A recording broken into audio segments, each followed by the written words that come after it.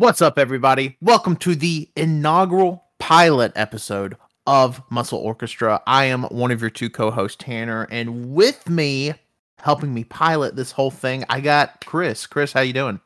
Doing great, Tanner. How are you? I'm doing well. So it's been a while since we announced Muscle Orchestra. A few years in the making or not years, maybe years. But this specific project, months in the making, yes. Yeah, I know me and you, it's so crazy because I think we've only ever done one podcast together, if I'm not mistaken. It was the Fiendcast. Yeah, the Fiendcast. And I remember after that, which that would have been in October of 21, we were like, oh, it'd be kind of cool if we did a podcast together. And then we did this, announced it in September, and then without going into too many specifics, I think you got sick, and then I got sick, and then holidays, and then birthday. life kept getting in the way and stopping the orchestra, but we're playing now. Yeah, we're playing. I got the violin and I got some protein, just like any regular Muscle Orchestra. I do want to say the way we came up with this name was a Pro Wrestling Wiki. Yeah. It like you finding this the tag team, the Muscle Orchestra, and then kind of pointing me to it. I was like, oh yeah, that's pretty perfect for I think what we want to do with this kind of podcast. Because in the Muscle Orchestra is one of the true greats, Nakanishi. We love you, King. Always, every day, big breakfast forever. But yeah, I guess what we really want to do with this whole podcast is kind of go over maybe stuff that's not so much covered in the mainstream. So as much, like, we're probably very rarely going to be talking about like WWE, AEW stuff, unless there's just something that just really blows us away that we kind of have to mention. We're not like super on the fringes. I mean, some of these matches are more on the fringes than others. Yeah, but we will. Obviously, one of the matches we're going to be covering today is a main event from a show at the Budokan. So yes, it's not like super obscure things, but it's like we don't just want to be the 50th WWE AEW recap of the week podcast that's played out, that's boring. I don't want to talk about the best of 7 series. I love Jon Moxley, but enough people are talking about like whatever Moxley or Danielson or Roman Reigns is doing week to week. So this is like, I love talking about wrestling, but I don't want to talk about the same wrestling that a million other podcasts are talking about. Yeah, so I mean, obviously there are plenty of places to hear that. And again, like Chris said, it's not like we're totally on the fringes. Like, you know, he said we're covering a main event from Budokan. We also have a match from Wrestle Kingdom on here. Yeah. So, but it is the undercard. It's the pre-show. Yeah, it's the pre-show. But so there's only so on the fringe you can really get in this day and age. I guess with the accessibility of everything, like you have to be one of the true freaks to just really be on the cutting edge of it. But yeah, we're talking about some more undercovered stuff. Obviously going to be like a worldwide thing, like also going to be talking about US independence as well as a lot of Japan stuff and anywhere else we find any cool wrestling. But yeah, and I also do want to say it's not always going to be current stuff. Yeah, we will do like older shows, especially once we start getting guests on, and if they have a particular like wrestler or promotion that they feel very passionate about and want to share, or we want to share something like that. Like, if I wouldn't be surprised if we did a show about like early DDT or something like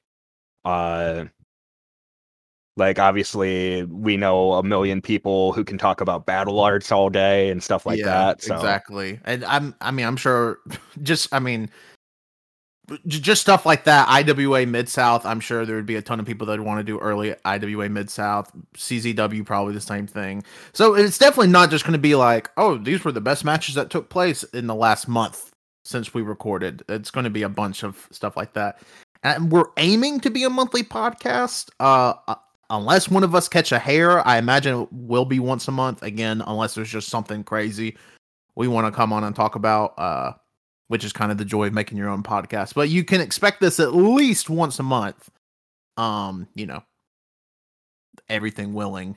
Hopefully no more considering how long it took to get to this point. And I also do want to thank because it took us so long, and with the new year starting, we just decided to go all 2023 matches. So thank you if you did send us a match.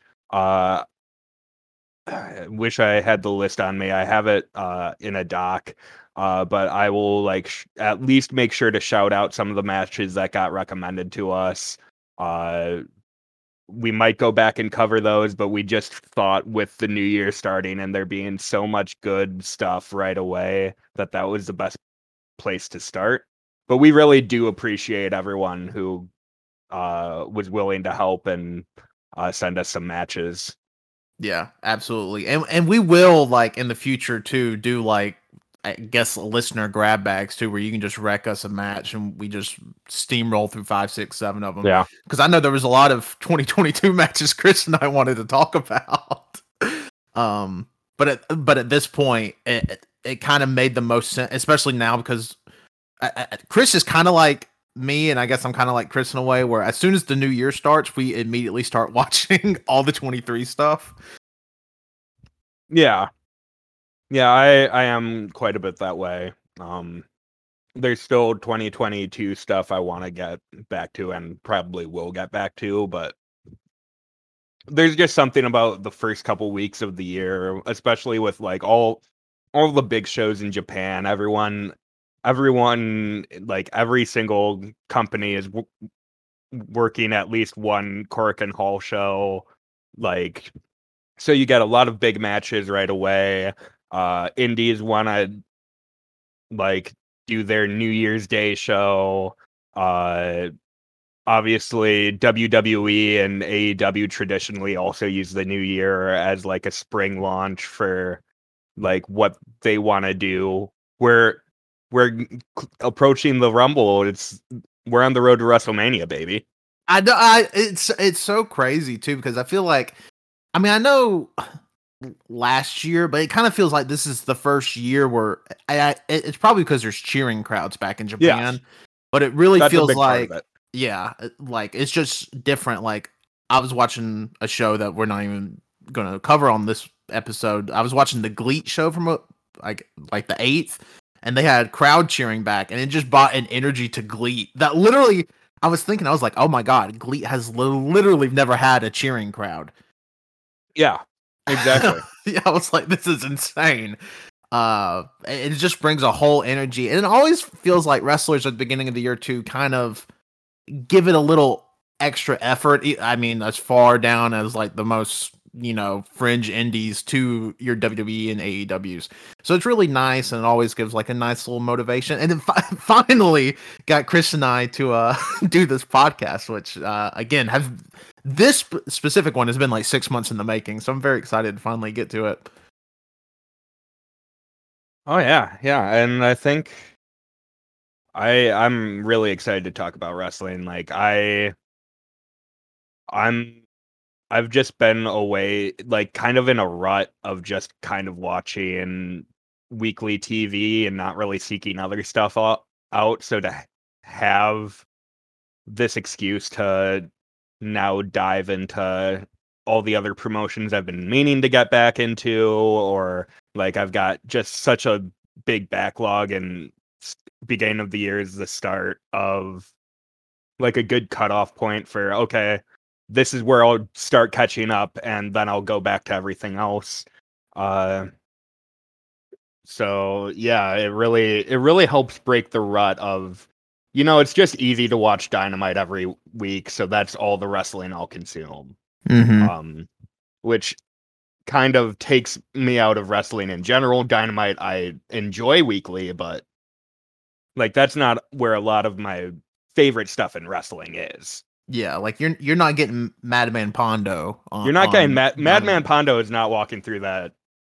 I was gonna say tunnel, but they got rid of the tunnel. Yeah, they got rid of the tunnel. Bring them back, Tony. Tony, I know you're listening. I know what you're cooking. Let's just keep it hot all year. Let's not have a dip anymore. You're on a hot streak. Let's just keep it up. That's the one thing I can't stand about Dynamite. I know we said we're about to get to the matches, I swear. But one thing I can't stand about Dynamite is there's so many peaks and valleys.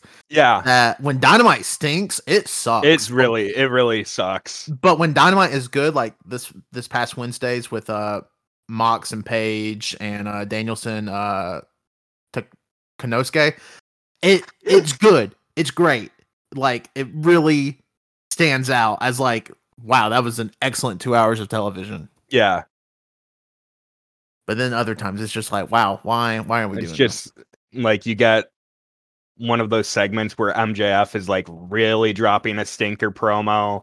Yeah. And it goes on for like half an hour and stuff like that. And then yeah, it's no good. But this isn't about AEW. This is about the 6 matches that we've chosen for today. Yeah, so you wanna introduce our first match? Because this was a you recommend. I didn't even know this match happened at Wrestle Kingdom. This was a you recommendation. You wanna intro it and we dive into it? Yeah. So from the Tokyo Dome, from January the 4th, 2023, at Wrestle Kingdom 17, the pre-show, before even the Rambo went on, we had an exhibition match between Boltin Oleg and Ryohei Oiwa. And this is the future of wrestling. I have been really into a lot of like what Young Lions have been doing, like these last few classes of Young Lions for New Japan have been really good. So I'm not a person any longer that skips like the training matches, even though like they're not doing that many moves, but it's just really interesting to see, especially like I said, these last few classes who you can already see are good as Young Lions and watch them grow. And in this case, we also have the debut of Boltin Oleg, who is a Russian amateur wrestler, and who now works at New Japan. And just seeing this guy in this exhibition match warrants it enough, I think. Yeah, I would agree with that. We should also mention this had a 3-minute time limit. Yes, this is an exhibition match. Yeah. It's very obviously grapple focused. It's got a 3-minute time limit. So it's hard to say how good Boltin Oleg is actually going to be based off of this match. I don't think they run a single rope because it's all grapple focused with some strikes. But when you see like this hulking Russian amateur wrestler, yeah, because this dude's come in huge. Like, yeah, easily probably already one of the 3 or 5 biggest people on the New Japan roster. yeah. Let me see if I can find some. Yeah, he's 6'1", 275. Yeah, and he's stacked. The dude is built, and he also wrestles in a singlet, which I always appreciate. Yeah, in wrestling, especially when you come from an amateur background. And if I'm not mistaken, Chris, and I don't even know if there's a way you can fact check this, I think it was Nagata that got him to New Japan. I think Nagata's like their main like talent scout outside of Rocky Romero. yeah. So Rocky Romero does a lot of the scouting in the US. He's one of their trainers at the dojo in LA with like Shibata. but I believe this was a Nagata find. He at least introduced him in October. Mm-hmm. So yeah, this is definitely a Nagata find. I can't find anything else to see the contrary. But like even if it wasn't like the actual original discovery by him, they're definitely associating him with Nagata. Oh yeah, I guess I don't even know about this because if I'm not mistaken, doesn't Tiger Mask do the dojo now or something? I'm sure it's a bunch of the old heads that help train at the dojo Yeah, anyways. But I thought I read that Tiger Mask 4 is the main trainer there now. I don't know. I I am not going to say anything for certain. I know for sure that the LA dojo is like Rocky Romero doing a lot of the work there and Shibata. But I have no idea about what's going on in like the actual Japanese dojo. Yeah. I just know that the wrestlers coming out of there are good. Yeah, no, that's the thing because obviously, we want to cover this match because of this Russian beast of a man that's debuted, and I think there's another one too. Isn't there two Russians, and we haven't seen the other one yet? I have no idea. Oh, Matt, okay, maybe I'm just making stuff. Totally possible. Yeah, it would be weird if there was only one. For I just feel like you would want to bring just a whole plane full of them. And just train them to be, world class professional wrestlers. But Oiwa is also already like super good. Oh yeah, he has a match with Zack Sabre Jr. from I believe February of last year. That's very good, and obviously Zack Sabre Jr. I think right now he might be the best wrestler in the world, but that's not a carry job. Like Oiwa is giving something there, and he has some other very good matches. He's made done some of the crossover with like All Japan, uh, Young Lions. He's in that match that we were going to talk about from the Raising an Army series with a bunch of other as part of like Nagata's army into All Japan. But like he's really good. Kosei Fujita also very good. Very good already. Yota Tsuji, Ren Narita, lots of really good young wrestlers coming out of that dojo right now. Oira, one of them. Bolton Oleg, you hope is going to be one of them. He looks good in this match, but he's doing what he's good at. You don't really see him doing a wrestling move. He's not working New Japan House style in this match. No. Yeah, definitely not. So, but I wonder if they want him to work I mean, obviously, is Bolton Oleg a future, IWGP challenger? Who knows? But also, him working 10 minutes on the undercard sounds pretty good. Yeah, I want to see, in a year, I hope we get, a 10-minute match between Oleg and, the Great Okan. Oh my god, yeah. That's obviously, stylistically the most appealing matchup New Japan can probably book for him, to me. Yeah. Besides him, getting to run this young lion gauntlet, which I'm sure, once they announce their next tour, he'll be opening on it quite a bit. But match wise, like Chris said, this is a lot of grappling, which I do appreciate with the young lions, because contrary to popular belief, the young lions that used to come out of New Japan used to not be very good. They have not always come out of the dojo competent wrestlers. Even your Tanahashis, Shibata is a little bit of a different story, but Tanahashi, Nakamura, even Okada, who had training before he got to New Japan, they were not necessarily good, and that's what gives me hope about New Japan in the future, is that the young lions are already good, and we've already seen a couple of crop Oka, who's now Okan. He's great. He's a Yeah. fantastic wrestler. I still don't know how Master Wato got as good as he is now, because like he was a fine young lion, and then he was terrible in Mexico. He was absolutely awful. Awful at CMLL, and then just comes back and is just fixed. Yeah, with like the goofiest gimmick, and somehow it works. Yeah, I mean Hiromu was not a great young lion. He really didn't put it together till Mexico. But it also gets me because like Shota is back, and he was awesome in that Muto 6-man. On the Wrestle Kingdom card. I haven't always been the biggest Shota Umino fan as far as some of these young guys, but he's had some good matches lately. He was good, I thought, in the Muto match. He was good at Forbidden Door. Yeah. With against like the Jericho trio with Minoru Suzuki and Sammy Guevara. Like, I thought he was really good in that match. He has a good match in America against QT Marshall.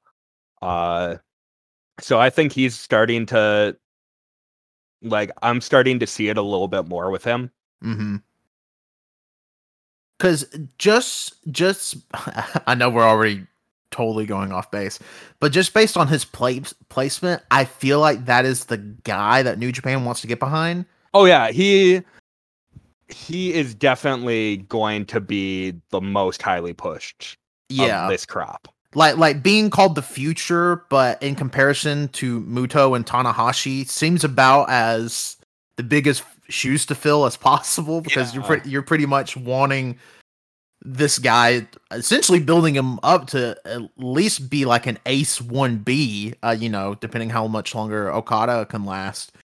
But it's kind of crazy because it's just it's so weird now because like Chris, I don't know how long you've been watching New Japan or Japanese wrestling in general, but when I started watching New Japan, it was kind of the same thing happening, but it was like what we call the third generation starting to move over to let like Tanahashi and Nakamura and Okada wouldn't come in until the next year when I started watching, but to let those guys take the limelight as opposed to now where, Nakamura's not even there. Okada is, he's not old, but definitely slowing down. Tanahashi will probably never hold the title again. So it's like the first passing of the guard that I've seen in New Japan, and it's kind of cool to live through that. Yeah. I started watching wrestling again in 2015.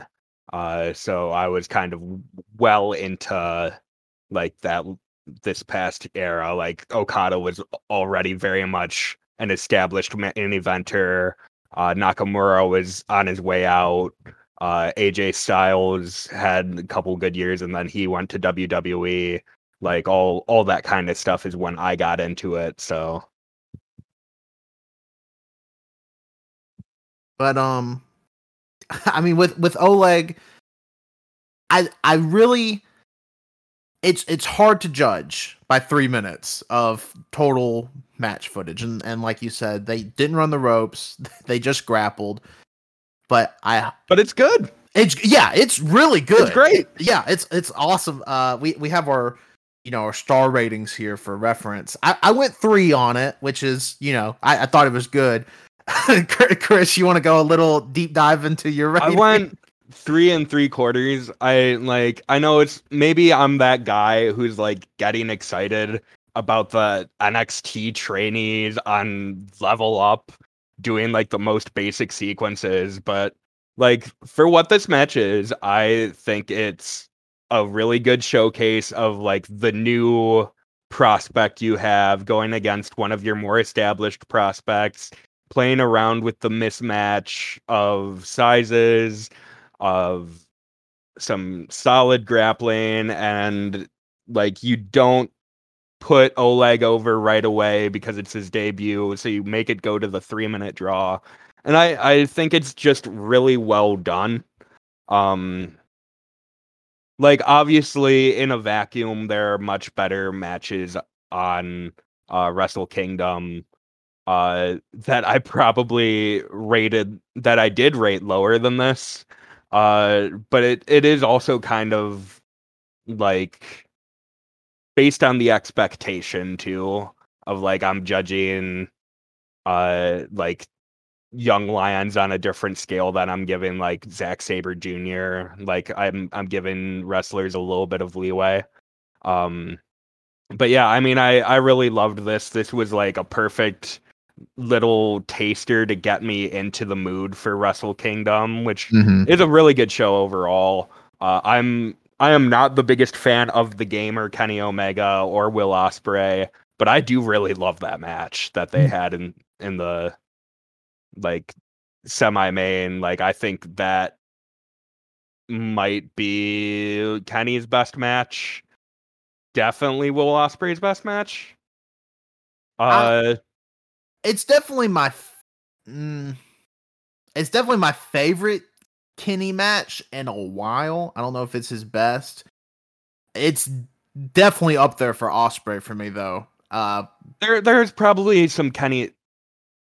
It might be it's probably recency bias, specifically talking about Kenny for me, because I mean he has a lot of good matches with Naito. Specifically, he's got some really great matches with Ishii. Obviously, the Okada series, but and maybe it's just because like Kenny Omega at the Tokyo Dome is such a different beast than TV trios Kenny Omega for me.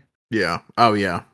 So I'm probably overhyping that, but yeah, it's a really good show, and this was like a perfect little appetizer for what you get later.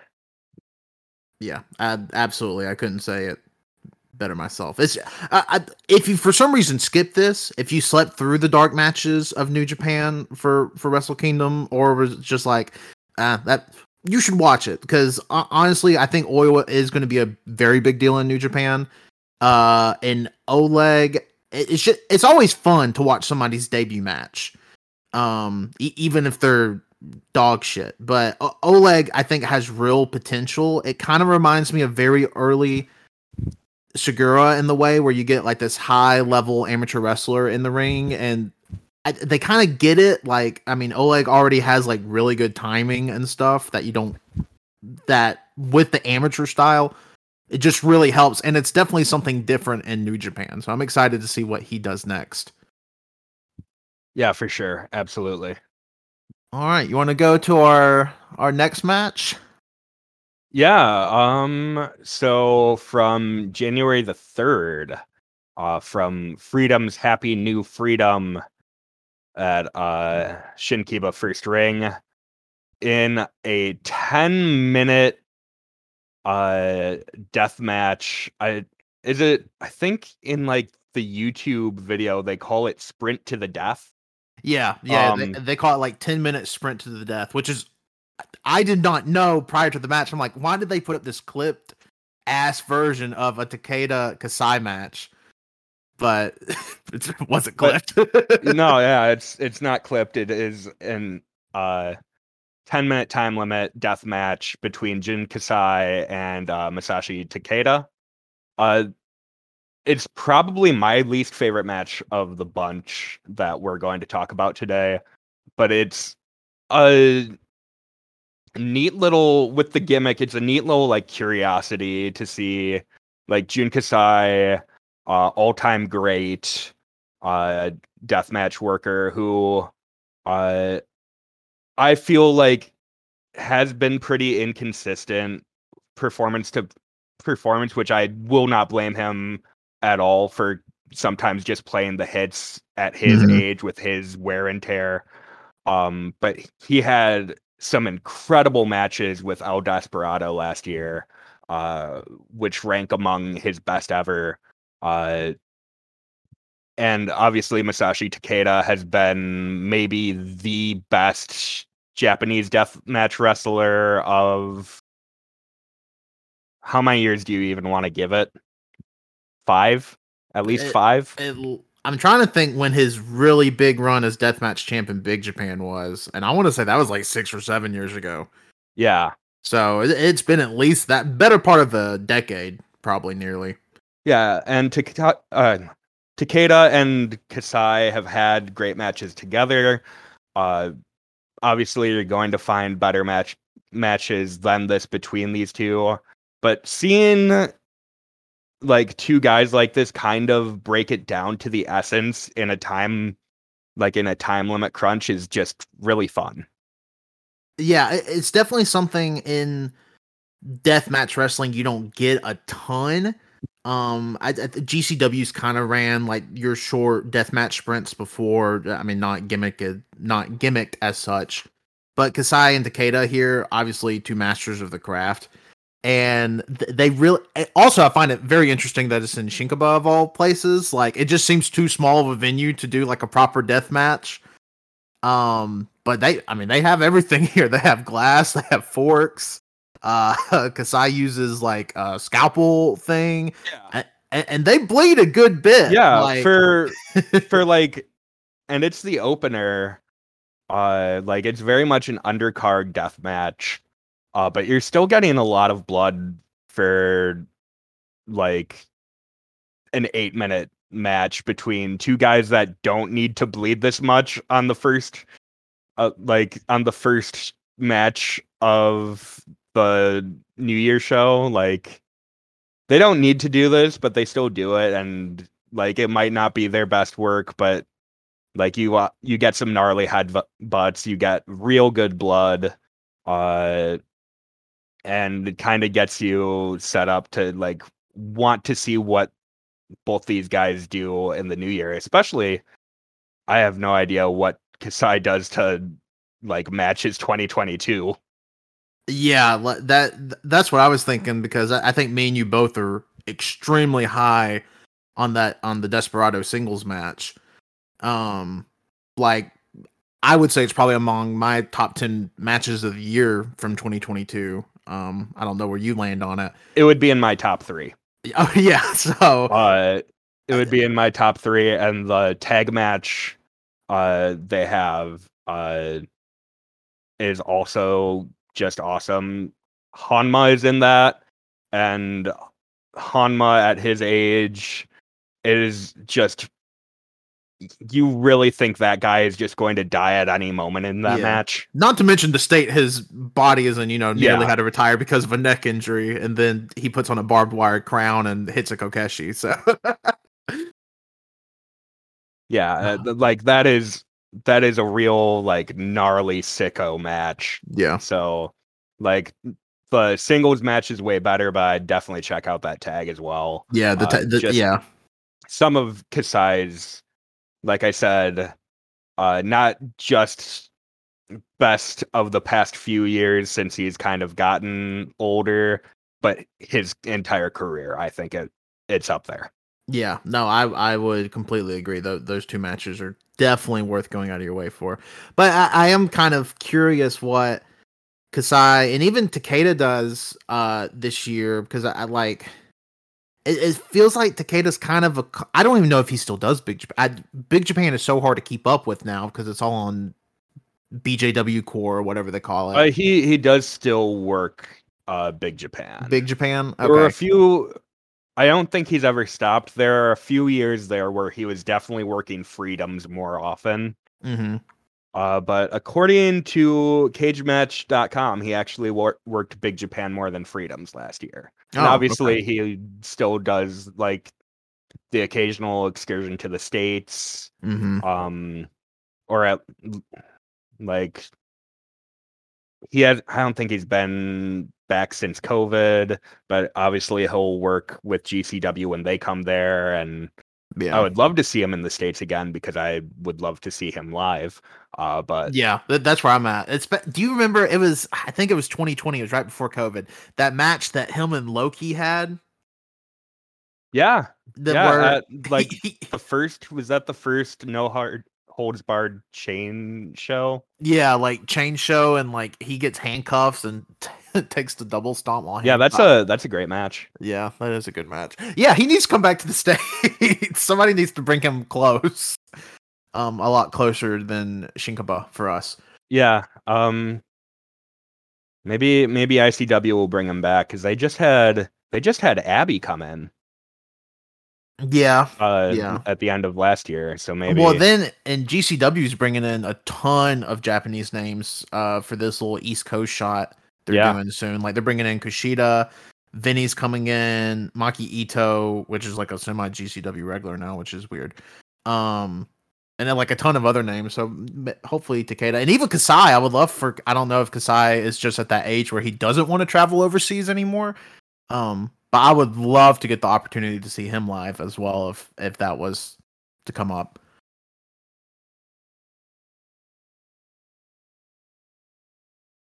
Yeah, I think the last time Kasai he did work GCW stateside in 2019. So he hasn't really, like, it's been COVID since then, basically. Yeah. So I was about to say it's been nearly impossible to even get over here in the last few years.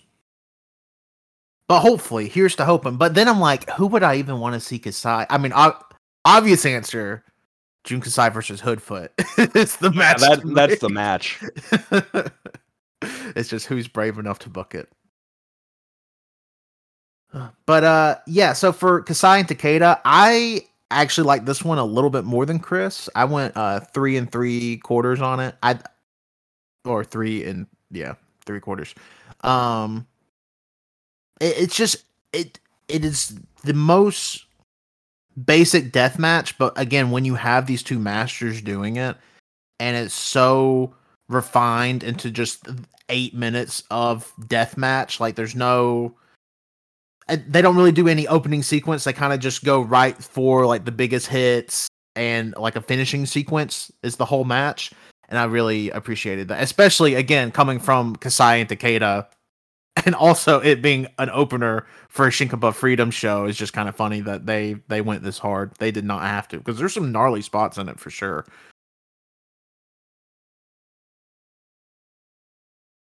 Yeah, absolutely. So that's another just little taste here. I think we're about to get into the stuff that we're really digging. The like some matches with a little bit more meat on the bones. Yeah, but I think those are two really good matches, kind of in our wheelhouse that we liked and we want to talk about. But they really are just like curiosities or teasers to just something a little bit bigger. Yeah, it also helps too. Now Oleg and Oiwa obviously a part of Wrestle Kingdom 17. You'd have to go seek that out. But Takeda and Kasai is on YouTube for free, officially from the Freedom's channel. You can just search it up and watch it. Yeah, because I actually Tanner suggested the match, and it was the last match I needed to watch for the show. And I was checking like all of the usual like spots that aren't YouTube, the alternative sites where you watch Japanese wrestling. And I kept searching for I kept searching for Freedoms. Like I thought like the whole show is up there somewhere, and was like, Tanner, how did you watch this match? And he just drops a YouTube link from the official Freedoms account. Yeah, like somewhere you would never expect. I'm just pulling a shoe date and just saying I watched it, even though it's not even on tape yet. Yeah. Yeah, because this whole match or this whole show is not available, to my knowledge, but just this one match, Freedoms has on their YouTube channel, so that's really nice. So you should definitely go check that out, unless blood's not your thing, which, don't. Okay, Chris. So we said we were going to wing it after those two matches. Which match do you want to go to next? Just say the number and I can intro it. Yeah. First on mine would be going to the Carousel Room at the Showboat Hotel. Oh, okay. So our next match, which is on paper, it sounds extremely our shit. and then in practice, it was extremely hard shit. We're talking about from GCW 56 Nights, New Year's Day, Madman Pondo versus Matt Tremont, and was it billed as a death match, or did it kind of just? It was billed as a death match. Okay. I mean, I don't think and even if it's not billed as a death match, like you're not getting a straight match from Pondo and Tremont, especially like at this point in their careers. Yeah. Like I'm just gonna say it, you can really tell, especially with Pondo, that he's not so mobile. You can say that he's never been so mobile. Yeah, I'm trying to think. But now he's like 50 or whatever. Yeah. Yeah. Matt Tremont, I think still looks very, I mean, I know he's teased retirement a couple times now. Yeah, he retired and unretired, and now he's doing another, like, I don't know if this is billed as like a last run, but it kind of feels like it. He's putting over a lot of like young deathmatch wrestlers, which also just might be his general prerogative because he's kind of just in that just stalwart mode where he has a lot of young trainees that he's invested in and wants to put them over. But yeah, I mean, and Tremont's always a guy that you look it up and he's younger than you think he is. Yeah, he's still in his 30s, is he not? He is in his low 30s. God. He is 33. That's only 6 years older than I am. Yeah. That's wild. Okay, I did not realize he was that young. I thought he was 38, 39. No, but I mean, he's a guy that has put his body through hell so many times. And so like you really see the wear, but he still does look good. And he's the guy who physically carries the brunt of this match. Oh, absolutely. Especially too, before we get into the meat of this match, when you consider I always look back on the Nick Gage Matt Tremont trilogy from 16 into 17 or 15 into 16, whatever. I don't have my sheet in front of me, but like they were taking bumps on like just concrete from the top rope. So like the fact, sometimes I get out of bed and my knee hurts. So my knee hurts right now. I'm sitting down. Yeah. I don't know what I did to it, but it's messed up. So the fact that Matt Tremont is still out there, like, you know what? Yeah, I want to get hit with glass. Fuck yeah, good for him, because it couldn't be me. But yeah, this match, I think everybody has probably seen the one like semi-viral GIF from this match. the real. So I would describe this match as a Looney Tunes car crash match.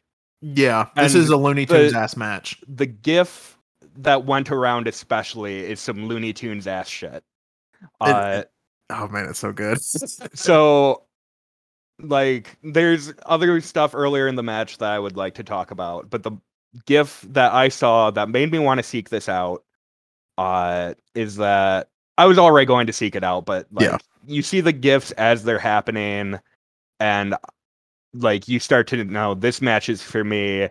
Pondo gives Matt Tremont a light tube bundle to the taint. And like not immediately, but a second later, Matt Tremont does a delayed bump over the ropes where he lands with one leg in the trash can and falls down. Just falls flat on his face. Definitely did not brace it at all. That's beautiful. That's poetry. Everyone who helped give this match a 3.4 out of 10 on cagematch.net. I know I'm going to complain about the inmates a lot in the course of the show, but that is garbage. This match is two true warriors going at it.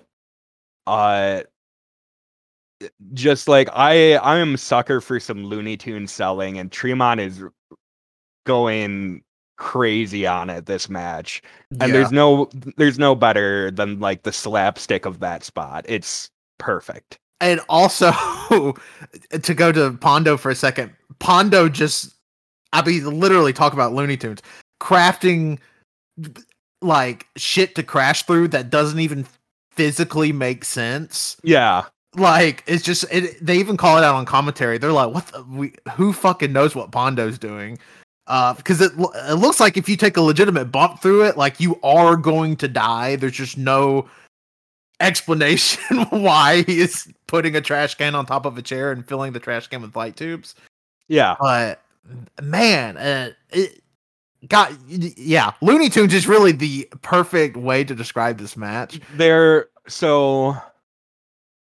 are light tubes, there are cinder blocks, shopping carts, there's a knife, stop signs, there is a knife, there's a saw blade, trash cans. Like, this is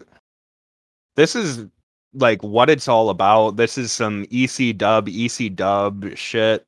Like, this is a death match through and through, from like two absolute titans. Pondo, like, say what you want about his ability to actually do a wrestling move or how mobile he is. This is a man who will take a bump. Again, all of this comes from a place of love, because I could not do the shit that Pondo does in this match. I'm not taking these bumps. I'm 27. I'm not doing this shit. Just the fact that he's just like, you know what? Yeah, I'm gonna throw me in the fucking trash can like I'm a piece of garbage. It's just good. Getting hit with a shopping cart. Let me tell you a little story. One time, at Target, the shopping cart thing got away from somebody, and one of them ran over my foot. It hurt. Matt Tremont just gets hit with a metal ass fucking shopping cart in this match. Like, you can't brace yourself. I mean, I guess you can. But a little bit. Yeah, but that's like some real jackass shit. You know, like, it's so good. Yeah, like, this is like, there's a spot where Tremont gets a couple fans to hold some light tubes to Pondo's head and then throws a cinder block through him. Like, which I imagine so much cool shit. Like, nothing like when Pondo has like that saw blade and puts it in someone's ass crack. Like, there's a lot of taint work in this match. There is a lot of taint work too. Like, Pondo definitely works over the taint of Matt Tremont, but it works because the match already is so fucking goofy. Yeah, that you're like, yeah, Tremont's gonna die because he's gonna bleed out of his taint, and he's dead. He's gone. Yeah, I mean, I do think like a lot of this kind of death match works just as for me. It works just as well as like as serious as you can get. Like main event deathmatch style from your Takeda, from your Isami Kodaka, from your Alex Colon or Eric Ryan or whoever. And like Matt Tremont has obviously been in plenty of those epics as well, but there's just something about like a good like slapstick Three Stooges ass death match. Yeah, because they both also bleed a ton. Like, too. Like, it's so good. I mean, like, it's comical in a way, just because they do I mean, Tremont and Pondo just throw cinder blocks at each other for a spot, and it's just like, what the fuck are they doing? Yeah, I mean, these are two guys who at this point, their bodies, like, their foreheads are gushing open with like a slightly heavy breeze. And so when you see cinder blocks coming at them, you know you're gonna get some good color. It's good. This definitely the literal knife that Pondo is just carving Tremont, and he's like, to help move to the next spot with another knife, he's like doing this crazy bump across the ring, and it's so good. It's definitely, obviously, if you look at what the inmates thought, not everybody's cup of tea, but like for the people that get it, Yeah, I don't you're know gonna what. love this match. It'll probably be some people's favorite GCW match in like 2 years, to be honest. Yeah, Because it's up there for me. Like on the it's the best Yeah. GCW match I've seen in a while. But yeah, Tremont can still go. I'm excited for Tremont's 2023 just because like he has a match with Hoodfoot coming up that I know is gonna just be a banger. Yeah, That we may end up talking about on this podcast because we both love Hoodfoot. But I'm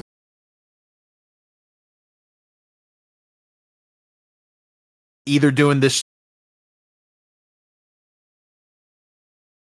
love for him to do a match like this because I think it would really work well with how they work. But then like also like helping the young, like the new death matchers coming up. Like I think he could put together a really special run here in 2023. And this was a phenomenal start, better than anything. You could go in with no expectations and just be surprised. Like the only thing that would have made this match better is if Tremont or Pondo painted a fucking scenic highway or something and bumped the other one into it, and then they just kept running through the wall. That yeah. would have been the only thing that would have made it even Like maybe better. if they could have put an anvil on someone's head, but I don't know how you can work that bump. So Yeah, man, it was so good. I went full 4 on it, which like on my personal scale is like when a match transcends good / very good and goes into great. And this match does it. It's so man, yeah, it's so fucking good. I have it at 4.25. I've like truly just a really fun match. Like I just lose. Like I just feel like I'm having a good time watching this match. Like I'm like it's the kind of match where if I was there in the crowd live, probably would have like put up my Dave 5-star hands. Yeah, absolutely. Oh man. I just remembered when he did that at PWG. That's a good bit. Yeah, definitely. Especially if if you hand me one of the light tubes to hold. I'm going to a GCW show in like 2 weeks. Um Hopefully somebody asks me to hold a light tube. Oh yeah. Is all GC I can ask for. like even like the lower end of GCW shows, they're always fun to go to live. Yeah, Like it's very hard to have a bad time at a deathmatch promotion, but um like those shows, even when they're not the best on tape, are just always a blast live. And like same for other deathmatch promotions I've been to. Like it's very much about the vibes as much as anything else. Yeah, absolutely. And the only quote unquote GCW show I've ever been to is the first Janela Spring Break show in 2017. So I'm pretty excited to go see it. I'll get to see Nick Gage live finally after years and years and years of waiting. Oh yeah, Gage Live. I mean, he's very much had some issues with like physically the past few years, but his presence is just unreal on a show. Yeah, he plays the hits, and I'm not going to see fucking Boston to see them do crazy shit. I'm going to listen to some good tunes. That's Nick Gage. I want to see my classics. Nick Gage for me doesn't have to get on top of a ring post and crash through concrete or put a fish hook through somebody's cheek now.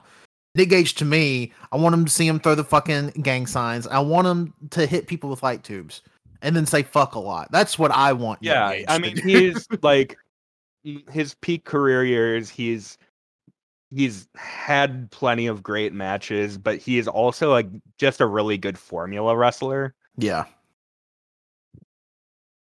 Yeah, absolutely. So I'm super pumped. Where do you want to go next We have 3 matches left, all in Japan, 3 different promotions. Let's do the Kyushu Pro match. Okay, so next up on our list is Kyushu Pro. I assume it's pronounced Jokyo show. From Jokyo. This is Hikaru Saito versus Hitamaru Sasaki in a UWF rules match. This entire show is available for free on YouTube. I highly recommend it because there's another match that we're not going to talk about. That's also just a banger on there. It was a really good show all around, but this to me really stood out and is still probably one of my favorite matches of the year as of this point.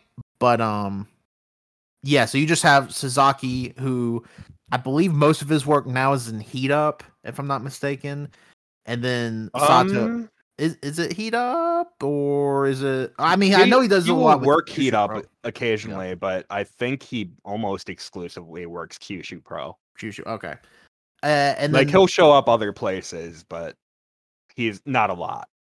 And then you have Hikaru Saito, who All Japan is his mainstay, but he will also do a lot of Heat Up. He did Ryzen last year, like a legitimate MMA fight. I believe it was last year, maybe 2021. I don't remember. But he always represents Pancrase, so like he has a legitimate shooter background. And this match fucking rocks. Yeah, it has been a while since I've seen a Sato match, just because I've kind of just fell off All Japan the past few years. So I haven't just seen him as much in general, but it's always nice to see Sato. It's like seeing an old friend, and especially in a match like this where it's UWF rules, and like I somehow have been sleeping on a lot of the like UWF rules shoot style like promotions that like a lot of these smaller Japanese promotions are doing that a lot more. And it's my kind of shit, but I just haven't watched much of it. So it's really cool to see this, especially like when you compare it to like what American promotions do for these kinds of matches. Yeah, because there's only probably like 5 people in America that can legitimately do a UWF rules match and it be like legit good. And all of them that I'm thinking about have legit backgrounds. Yeah. But what you end up getting is like Jonathan Gresham or like not like other guys who just like they're trying, but you always end up like these matches that are a little too cute. They're focused. They are always like at least one side is really obsessed with like the rope break rule, and like commentators really don't know what they're doing with it. So it's always just this weird beast. So like seeing something like this in Japan where it's just a really well worked like shoot style match is phenomenal. And I do want to say I'm kind of in the same boat as Chris. Really, in general, since COVID, I have not watched a ton of Japanese wrestling just because it's, they were no crowd for a while. And I just can't fucking stand the clap crowd. I was never one of those people that I thought a crowd could distract from a match. But especially working these house styles of, Chris mentioned All Japan, but even New Japan and practically every promotion in Japan, their main events are built to go long, and you need that crowd investment. New Japan running a fucking 40-minute match where nobody can, emote. I mean, it's hard to get. I mean, they can be good, and that's probably why, personally, for me, like, we'll find it hard to go back through. I don't know if you want to call it COVID era, Japanese stuff, just because it's so hard for me watching at home, watching Shingo and Okada going 40 minutes, and the most I get from a crowd is clapping. Like, it's hard for me, and I understand, obviously this isn't just a me problem, I don't think.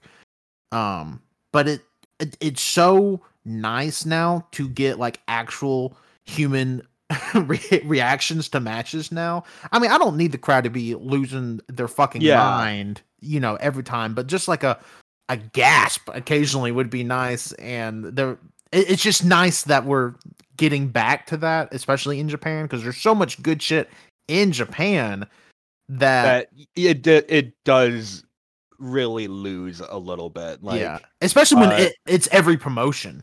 yeah, like I think as far as from like a style standpoint, Noah was one of the better big promotions in Japan at kind of like working around not having an not having a crowd or uh having a clap crowd. I think they did better than a lot of places. I think New Japan through the clap crowd era got progressively better. Mhm. Uh but it still just is not the same. And we'll I'm definitely going to be talking about that with the next two matches especially, which uh I think the crowd does play a pretty big role in making those matches special. Um, but yeah, in general, just hearing like you don't need to hear the chants or whatever. You just want to hear a crowd gasping when there's like a like when the heel does something or when there's just a really impressive uh display or really good reversal. Like you want to hear that, and that has been missing. Yeah. Be- And like one of my favorite things, and you really only get this with Japanese crowds, is when something like legitimately shocking or excite, like when Shibata came out at the G1 in 21 to do that exhibition with Zack Sabre Jr. Like the crowd like broke all protocol and went like the gasp. You don't get that in American yeah, crowds or European crowds. That only happens. I don't know what it is, but that only happens for Japanese crowds. That's like one of my favorite reactions in wrestling, and that's yeah. been missing the last 3 years. Americans just immediately start chanting, "This is awesome." Yeah, yeah, or a holy shit, or whatever. Yeah, But that's a which whole. is not the same as just like, which I mean, like obviously Shibata seeing him is awesome in any case, but like seeing that like very odd gasp for Mhm. like him coming back is like truly special. Yeah, and that's probably one of the only times that has happened in Japan in the last 3 years. So even to, to I don't even know how we got on that tangent with Sato and Sasaki, but it really adds to this match that there is a crowd able to emote, because Sato, I don't know if he broke Sasaki's nose in this match, but he definitely fucked up Sasaki's nose. Yeah, like that. I was going to say before we got on that tangent, like that adds so much to So this much. match is the fact that Sasaki has that color on his face. Like whenever someone gets bumped, like like bloodied up in one of these matches where you've got a lot of strikes, you've got a lot of holds, it just like it makes it feel more real. And Yeah. like that's the ultimate goal with like a UWF rules is you want it to feel as real as possible. So like the match already starts good, but once Sato does like he breaks Sasaki's face open in some way, like once you get that is when you're like, okay, this is like one of the real first early great matches of the year. Yeah, and Sasaki does get a receipt on him, because Sato's lip by the end of the match is like very clearly busted in a couple of Yeah. places. Like this has the real, especially talking about like the way like Americans kind of do this match, or really anywhere else besides like proper shooters in Japan. D- like it has that sense of realness to it, like you said, that it makes it feel better. I'll watch MMA. I like MMA, but it it's something about the pro wrestling. I don't know, kind of like the pageantry around it that draws me Yeah. more to pro wrestling than MMA, which is probably the reason why I love watching Ryzen so much, because the fucking pageant essentially. Um, but with Sato and Sasaki, like they have that, but then I mean they fuck each other up. I mean, again, I don't know if Sasaki's nose is actually broken, but it looked fucked up. Yeah. But by the end, like this only goes 15 minutes, but by the end of 15 minutes, I mean Sasaki's nose is legitimately like crooked and purple, and again just gushing blood. It's not like a trickle of blood, gushing blood. Like I said, Sato has blood all over him from Sasaki's nose, but then Sato's like lip got busted open in a couple of spots. I mean it's fucking awesome. And then just good grappling on top of all of that. Like, Yeah, good grappling, good strikes. Like you get the color, you get some crowd reaction. Like you do have just a recipe for a really solid UWF rules shoot style, whatever you want to label you want to put on it. That kind of match, like it's just a really good recipe. And like I said, like there's a couple moments where they get points taken away, but it's not like that Ring of Honor pure rules or whatever type working of it. So yeah, it definitely just feels great watching this. This is a good time. Watch it on YouTube. I need to watch the rest of the show, like Tanner said. Like I only saw this match because he suggested it, but I've been meaning to get back to that show. yeah, there's the opener in particular. It's a Kazuki Hashimoto versus, oh my god, I can't remember. It's some guy I'd never even heard of. I think Sora Eason. Let me look it up real quick. So, yeah, Sora Eason, and it is one of the best like bullying. Just Hashimoto just bullies the shit out of this guy. I love to see a guy get owned. So Yeah, I mean, it reminded me. This was years ago. It might be close to a decade now. But Hashimoto and Koji Kanemoto had a series where Kanemoto would just bully the fuck out of Hashimoto, and like this is that match, but Hashimoto is now in the Kanemoto role. yeah, And God, it's so. I mean, it's so good, and probably the grossest headbutt of the year so far. oh cool. So yeah, highly recommend that one. For all my shoot headbutt freaks. All right, Chris, where are we going? I think if you kind of know us, you kind of know what two matches left we have on here. So Chris, you want to go Noah? You want to go Tokyo Joshi? Let's go Tokyo Joshi. Okay. So up next from Tokyo Joshi's January 4th show from Korakuen Hall, we got Miyu Yamashita versus Yuka Sakazaki. Chris, why don't you kind of walk us, because this is the match me and Chris have the biggest difference in opinion on. So I would love to hear Chris's like side of the tale. Okay.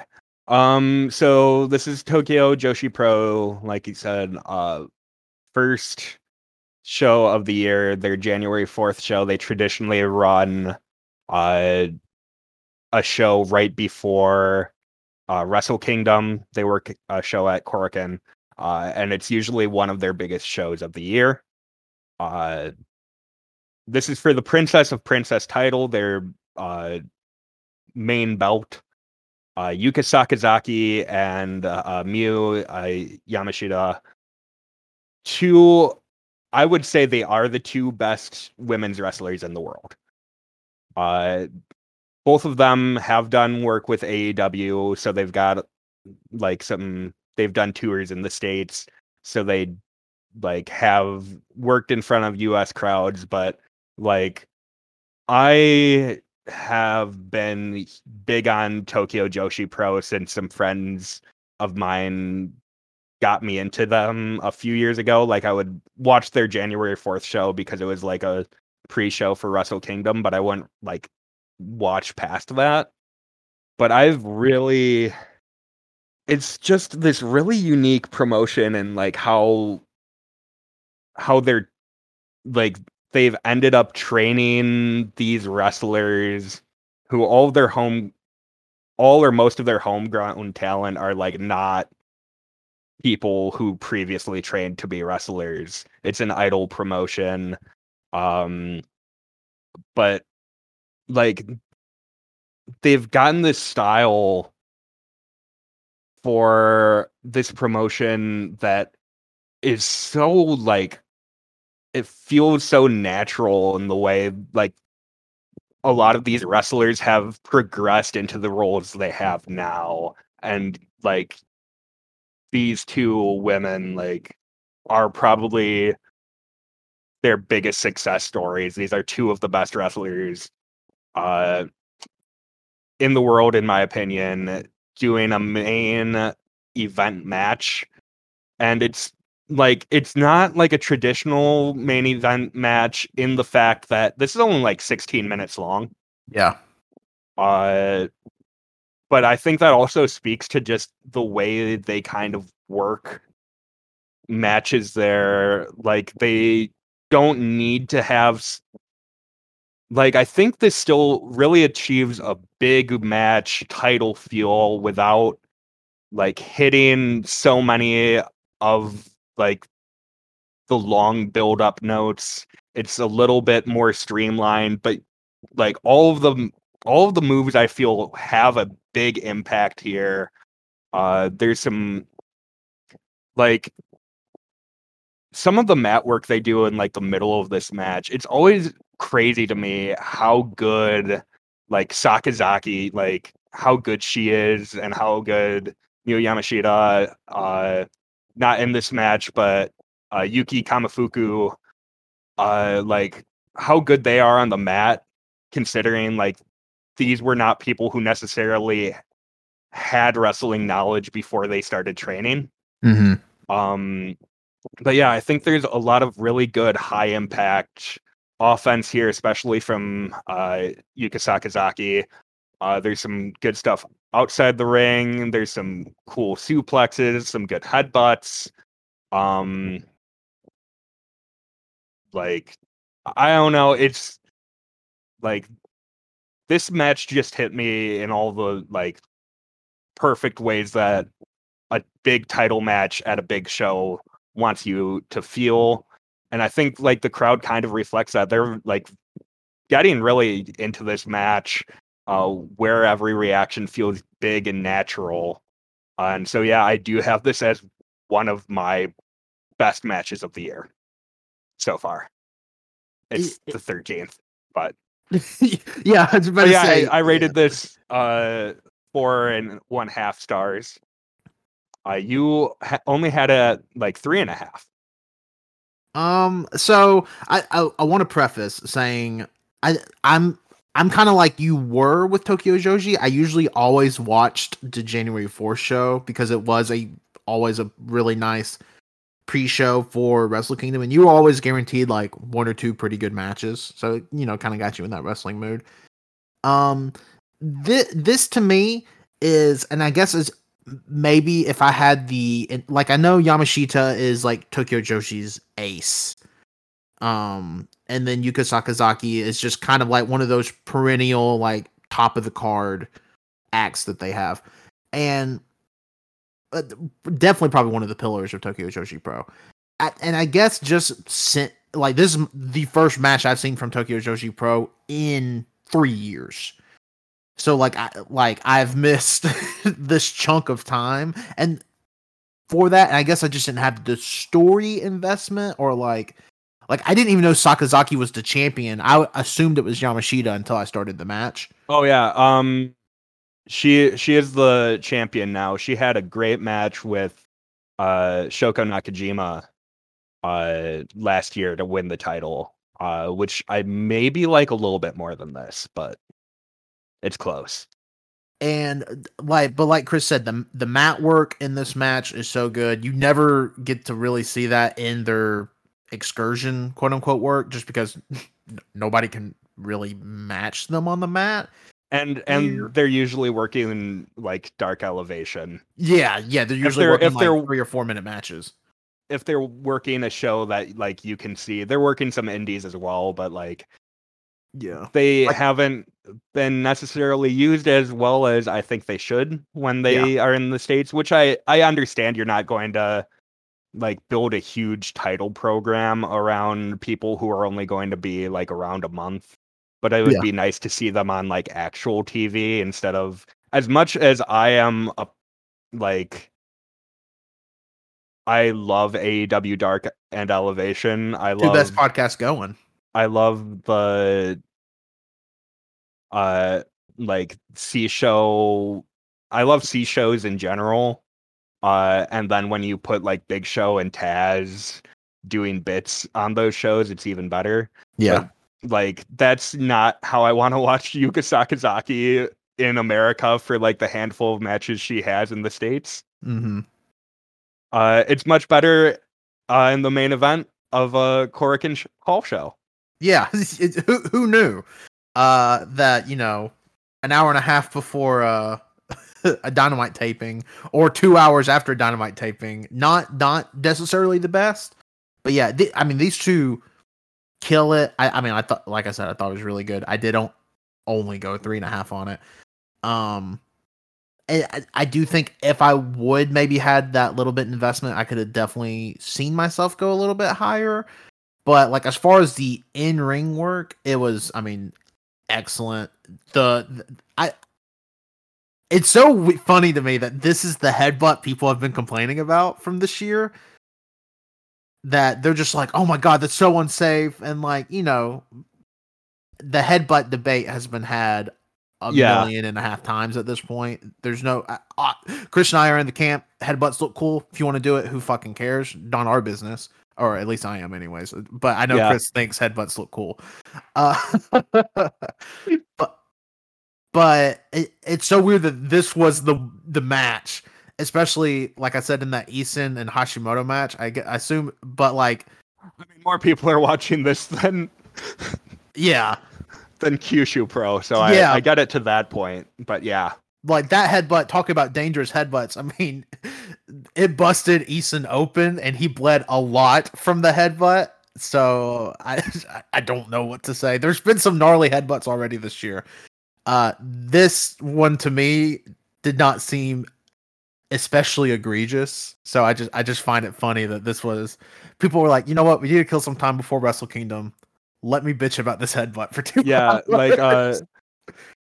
Like Masa Kitamiya is doing gnarlier headbutts in matches with like lower stakes on Noah regularly. Yeah.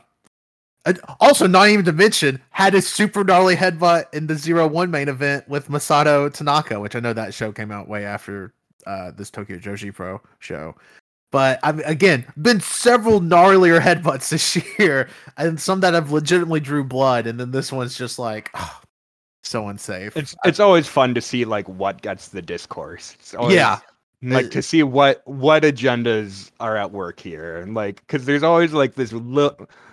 I don't want to get like way too inside baseball with goddamn wrestling Twitter. Who cares? But like, it's always weird to see like what matches end up getting talked about. Mm-hmm. I mean, we also saw it with the Omega and Ospreay match, which I think we probably both agree is what made it so cool. Is that Ospreay does not really hold back anything. Like he gives Kenny a black eye, and people are like, oh, Ospreay's so unsafe. That elbow's going to kill somebody. And it's just like, oh, but it's kind of cool. They don't respect the hidden blade. Yeah. I don't know. I get that people watch wrestling in all sorts of different ways. And again, I don't want to harp on it too long. It's just really funny that like this was the match to get like the first 2 weeks of the year discourse, especially with how wrestling news has been this year. There's been a lot happening very quickly. I find it funny that a main event of a Tokyo Joshi Pro show got to have the spotlight for a few hours. Yeah, just at least for a few moments, Tokyo Joshi Pro is the most talked about promotion in the world. Yeah. For the few hours before Omega versus Ospreay happened. Yeah, and then the next day, Vince McMahon comes back and is WWE CEO again. It's been a wild 2 weeks, but I think with that, do we want to go into our last match of the show? Yeah, the rightful main event. Yeah, the rightful main event from Pro Wrestling Noah's January 1st show, the new year. We have the Great Muta versus Shinsuke Nakamura representing WWE. Live from Budokan Hall, which already any show in Budokan, I typically watch just because it's, for my money, the best arena there's ever been for a wrestling event. I like it more than the Dome. I like it more than Korakuen. Yeah, Anywhere in it's a America. great atmosphere, and like obviously uh Noah has done stuff at Budokan the past few years with like all the crowd limitations, but like to see a match like this happen there with the crowd being able to cheer more and actually achieve more of that, like more of like the superstar uh like blockbuster atmosphere you want a match like the Great Muta versus Shinsuke Nakamura to have. Like it's like this is a match where like I really start to just feel all warm and fuzzy thinking about. Yeah, like it's definitely, well. It's cool anyways that Nakamura is even in this match. You know, Oh, considering absolutely. he Yeah. signed with WWE, so Yeah, like he already, retired 7 years ago. yeah, yeah, he's kind of just been surfing since. So it's cool to see him like back in Japan, like getting to. I do wish he would have came out to Subconscious. I think that would have been Yeah, cool, but I mean, like the violin WWE entrance is still cool, yeah, but still one of the best WWE entrances ever. Still think Subconscious is better. You can argue about that on Twitter, but so it's already cool that he's in this match to begin with, and then like Muta obviously retiring next month. Uh, it's I don't know. I just really appreciate it. It's kind of like when Kenta came over a few years ago for yeah, for Marufuji's the Marufuji match. anniversary match. Like it already adds like the specialness to it, but like also when you have two gimmick heavy characters like the Great Muta and 2023 Shinsuke Nakamura, it just makes for a match that I know we call Pondo and Tremont Looney Tunes, but this match also feels like Looney Tunes, but in a different way. Like, you know, they're not pulling out cinder blocks, but Yeah, it's just goofy in kind of a way that as a wrestling fan I appreciate. So yeah, it's very much uh like a main event that's all about the spectacle of wrestling. Uh like so I know people were upset with some of the crowd placement or card placement with Kaito versus Kano in the semi-main, or they called it a co-main, uh, because those are like that's the hot program between the two stars you want to build the company around. Like Noah's got all of their old shooters, but like Kaito is their ace, and Kano is one of like the biggest stars in the company, and he's still got plenty left in the tank. So to have that big match as like the co-main, uh, which is a great match, by the way. yeah, You should highly all watch. recommend checking it Highly out. recommend that Kaito versus Kano. If this particular match was not going on after it, we probably would be talking about that match. But like that is your standard, like your work rate main event that like you would expect. And then Nakamura versus Muta is great for like a million different reasons because it's so built around the spectacle. This is a match that is built around Muta's mist. And that's awesome. And so you got some stuff on the outside. I mean, Muta with his age and his limitations, he's not going to be like taking a bunch of moves or doing a bunch of moves anyway. So you do some good mat work, you do some good shtick, and you can get them as engaged as anything, and that's just as much part of wrestling as doing the moves. Yeah, exactly. Like with Kaito and Kino, like you can get great performances in other sports, but like Muta and Nakamura is something that can solely only happen in wrestling, I feel like. Yes.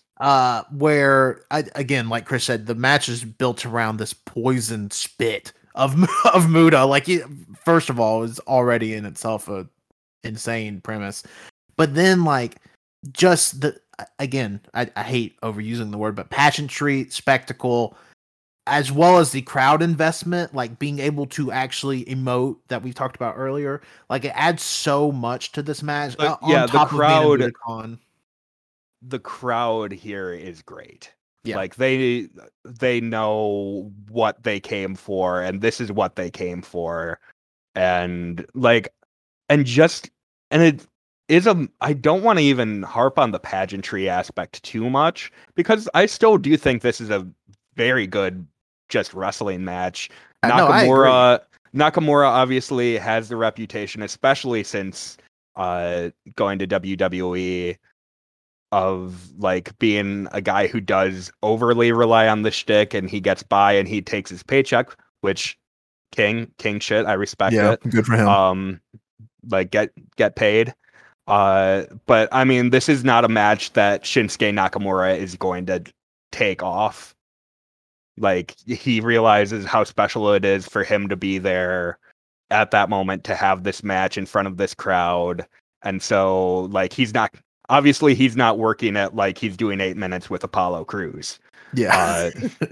So you do get that like Shinsuke Nakamura that you've only seen in like a few flashes of the past few years, even when he is doing the good vibrations and other like and taunting and other stuff, you see a little bit more pep in his step. You see that he's more locked in, and it adds a lot, because I mean, Shinsuke Nakamura is one of the greats. Like, even if he took every other match off in his prime, he is still like, when Shinsuke Nakamura is on, he is as good as it gets. Oh yeah, and that's evidence. I mean, God, if you're a newer fan, watch the Sakuraba match from Wrestle Kingdom a few years ago. I still think the Sami Zayn debut match in NXT is fucking incredible. I haven't revisited it lately, but I mean, I still look back at that match very fondly. Yeah. Now, granted, it ruined American wrestling crowds forever, but yes, it did.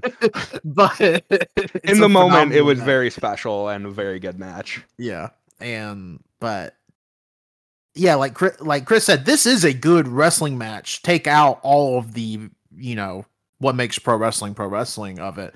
Like, they're like the mat work in this match. Nakamura can go on the mat, and Muta, despite being 60, it's good on the mat. Like, Muto has always been good on the mat. Like, I don't think people realize that, but like, dude has always been solid on the mat. I have been like through his Noah run. Like, he hasn't always had the greatest matches. Like, he does have some misses, but I have been very much of the mind that like his title run was good. His like that run in general, he was having good matches, and a lot of it is because of his mat work, and just like he knows what he can and can't do, and knows how to work beyond his limitations. Yes, absolutely. Like, on top of being one of the biggest political minds in wrestling ever, huge carny through and through,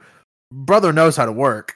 So it definitely helps here. But then when you add on like the shtick of it all, it's just really elevates this match to a level that, even though I was excited for it, I didn't think I would like it quite that much. But like it's so good. And like I think this whole retirement run that Muta's been on has been really good. Yes. I don't actually think he's had a bad match the whole run. The Kaito match where Kaito finally beat him is one of the best matches of last year. Yeah, I mean, it's phenomenal. I really do not see how him teaming with Sting and Darby Allin could be anything less than great. The match he had at Wrestle Kingdom was very good. I would Very actually good just have match. it a step below this match, to be honest. And that there's not hardly any shtick in that. That's really just mostly pro wrestling.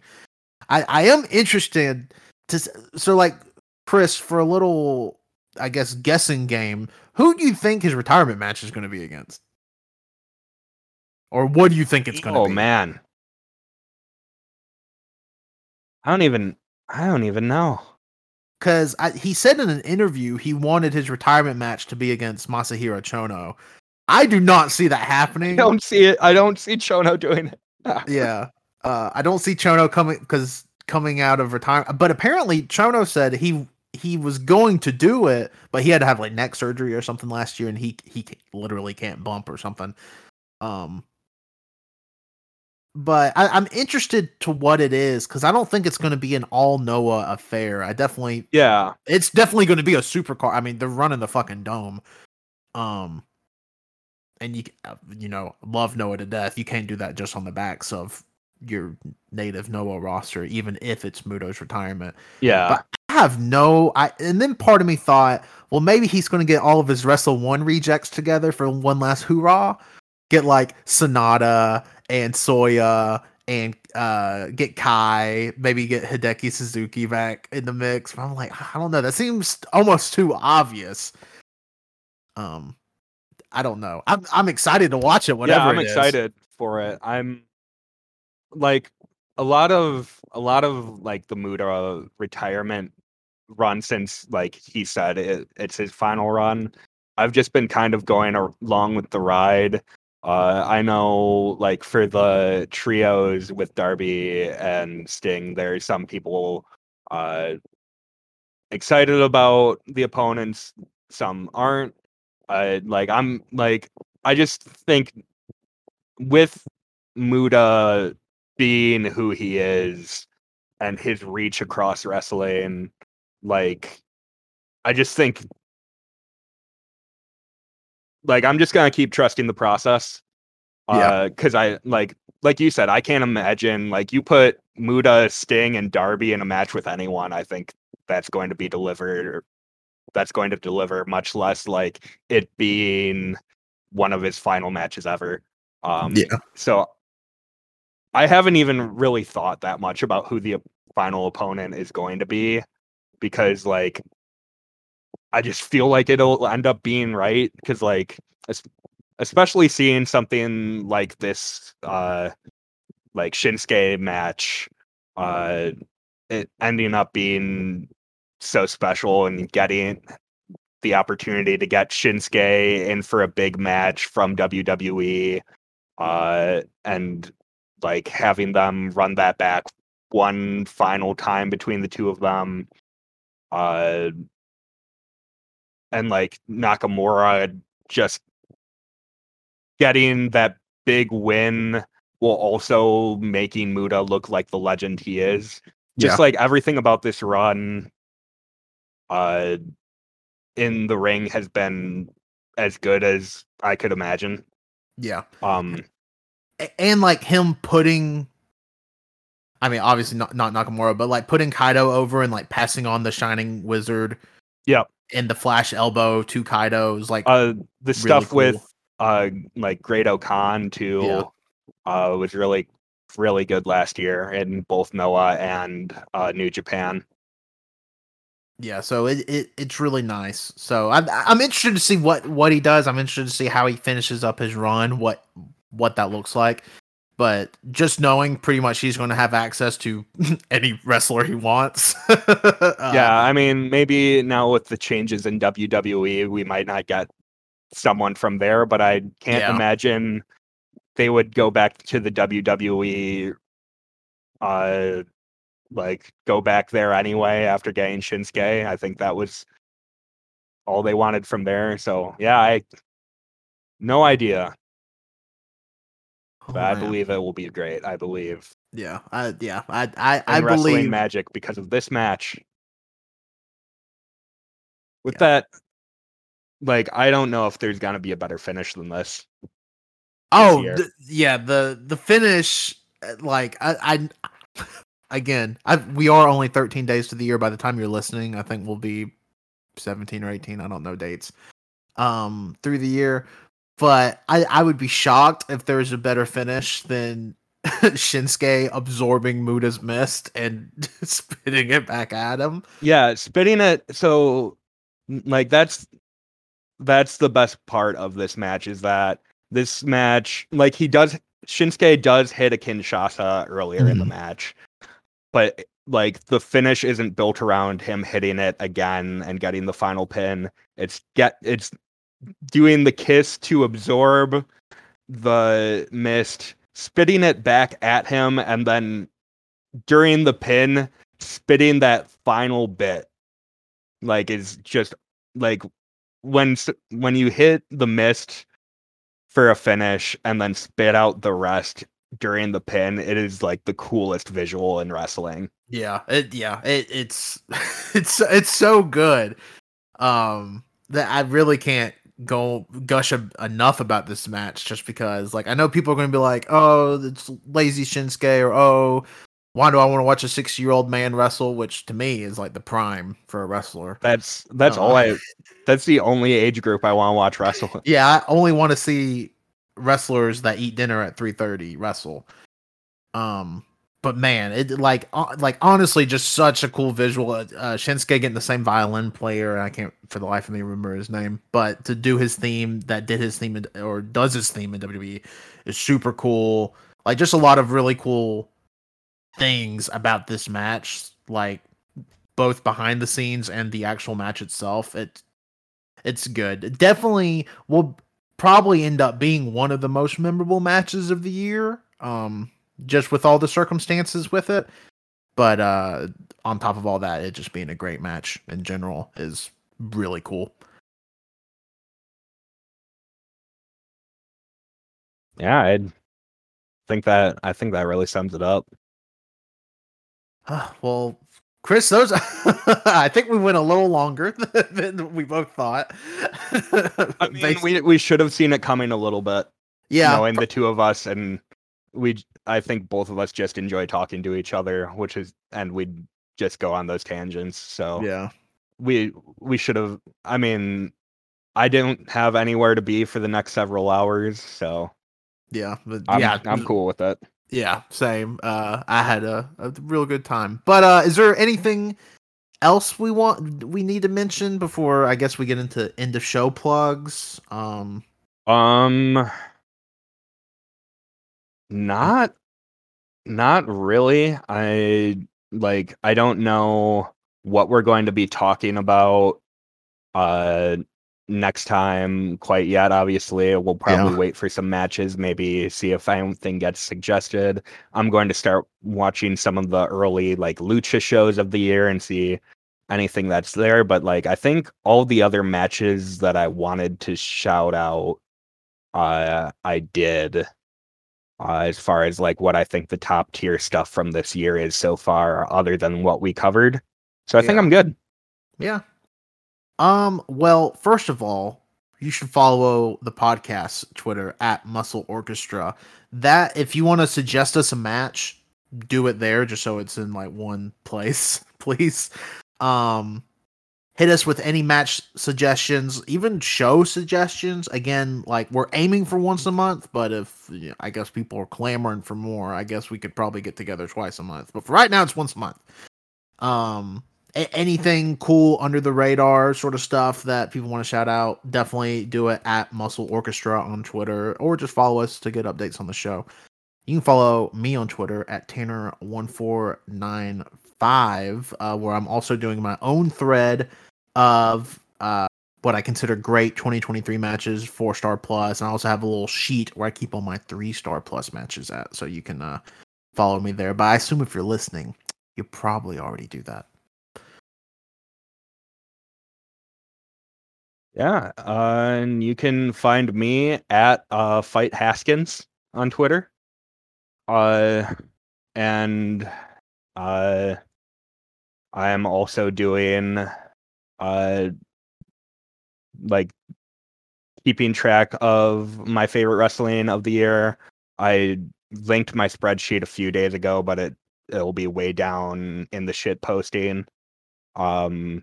But I mean, I do like to talk about, if I see a particularly great match, I do like talking about it online. So you'll definitely see more recommendations than just what I'm talking about here. You want to talk about the Chris 100 at all? Yeah, I wasn't sure if that was if it was just plugging our Twitter or plugging No, plug everything whatever in you general. want. I don't give a shit. Oh yeah, I just didn't know if that was a different segment. But yes, it is. We're learning, everyone. It is hashtag the Chris 100 season. That is the wrestler of the year poll that I run. I took a little bit of the mantle from Concrete Sam, our good friend, who ran the We Don't Know Wrestling 100 and decided he was sick of compiling it. So I kind of took it and did my own thing with it. Is this your But third year doing it? it Or is the fourth? third year of us doing it. So 2 years ago, Go Shizaki won, and last year was Danielson's year. This year, it is an interesting field of top contenders that I'm interested in seeing who might come on top. There's quite a few big dogs across. I'm assuming it's going to be someone from AEW or New Japan, but there's some, like, first year we did have a Noah winner, so like who knows where things may fall, especially with like a few ballots can tip someone's favor a good way. But you can learn how to vote in that. It is all for 2022 work.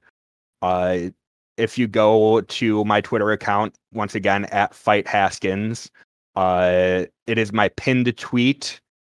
So just click on that link and you can fill out your ballot. And if there's anything you do wrong, I will probably contact you so I can fix my numbers. But yeah, so that's the Chris 100. I love doing it. I would love to see more people who haven't done it in the past vote in. We've already gotten a few first time ballots. So that's super cool and love doing it, and hope we keep running it. And you've got until February 28th at midnight to do it. Yeah, I still got to do my ballot for Yes, you last do. year. Yeah. But yeah, anything else to plug? I think that's everything. For me, at least. I know you've got all your stuff. Well, yeah, I got a bunch of I got a podcast. Also, if you like video games, you can listen to Backlog Boys. It's also on the same feed as this podcast, so that would be great. Super appreciative. Let's see. I do TikTok now. I open a bunch of cards on TikTok. You can follow that at Tanner14, spelled out. Oh, you've. I forgot about that. I forgot you were finally opening up your cards. Yeah, I have. Well, so here's what happened. I did the math. I counted. I have over 800 packs of cards to open, so I figured I needed an outlet to open them to at least make it seem worth it. So I've started recording them and putting them on TikTok. So if you're into that, that's Tanner Onefour. But yeah, that's everything, I think. Let us know what we should talk about next time. Yeah, thank you for listening. Yeah, thanks for listening. Thanks for bearing with the growing pains as we kind of establish what we want to do, much of it on the fly. I would argue all of it on the fly outside of the matches we almost look up. 90, at least 95% on the fly. Yeah. I definitely thank you for listening, for, sticking around, because, technically the podcast is 6 months old, but this is our first episode. So thank you very much. And thank you, Chris, for co-piloting this ship with me. Oh, thank you, Tanner. Love to do it. Love that we are doing this, because yeah, it's a good outlet. It's definitely helping make me appreciate wrestling a lot more than I kind of was for a bit there. And so just having that opportunity to get out of the rut and the routine and actively seek out new things that kind of get my brain going a little bit more than just turning on TBS at 8 p.m. Sound like you're about to go into a Dynamite plug. No, it's on tonight. It's on TNT at 10 p.m. Yeah, and it's a good card. I was about to say Rampage tonight. Very... It's a good card. Not to mention SmackDown's running Owens versus Zayn, which would probably be decent. So. Yeah, big night for our sport. Big year, looking like a big year for our sport. Yeah, looking like a big year. I'm going to live wrestling shows again. Chris will probably end up on a live wrestling show. I maybe on next month's episode, before we get into our matches, may do a little GCW report on the ground. We'll see about that. But yeah, any ideas for the podcast? Again, we are two very open individuals. We're on Twitter all the time. So please feel free to yell at us what we should do, things we should do with this show. All right. Any last words, Chris? No, I think I'm good. All right. We'll see y'all next time.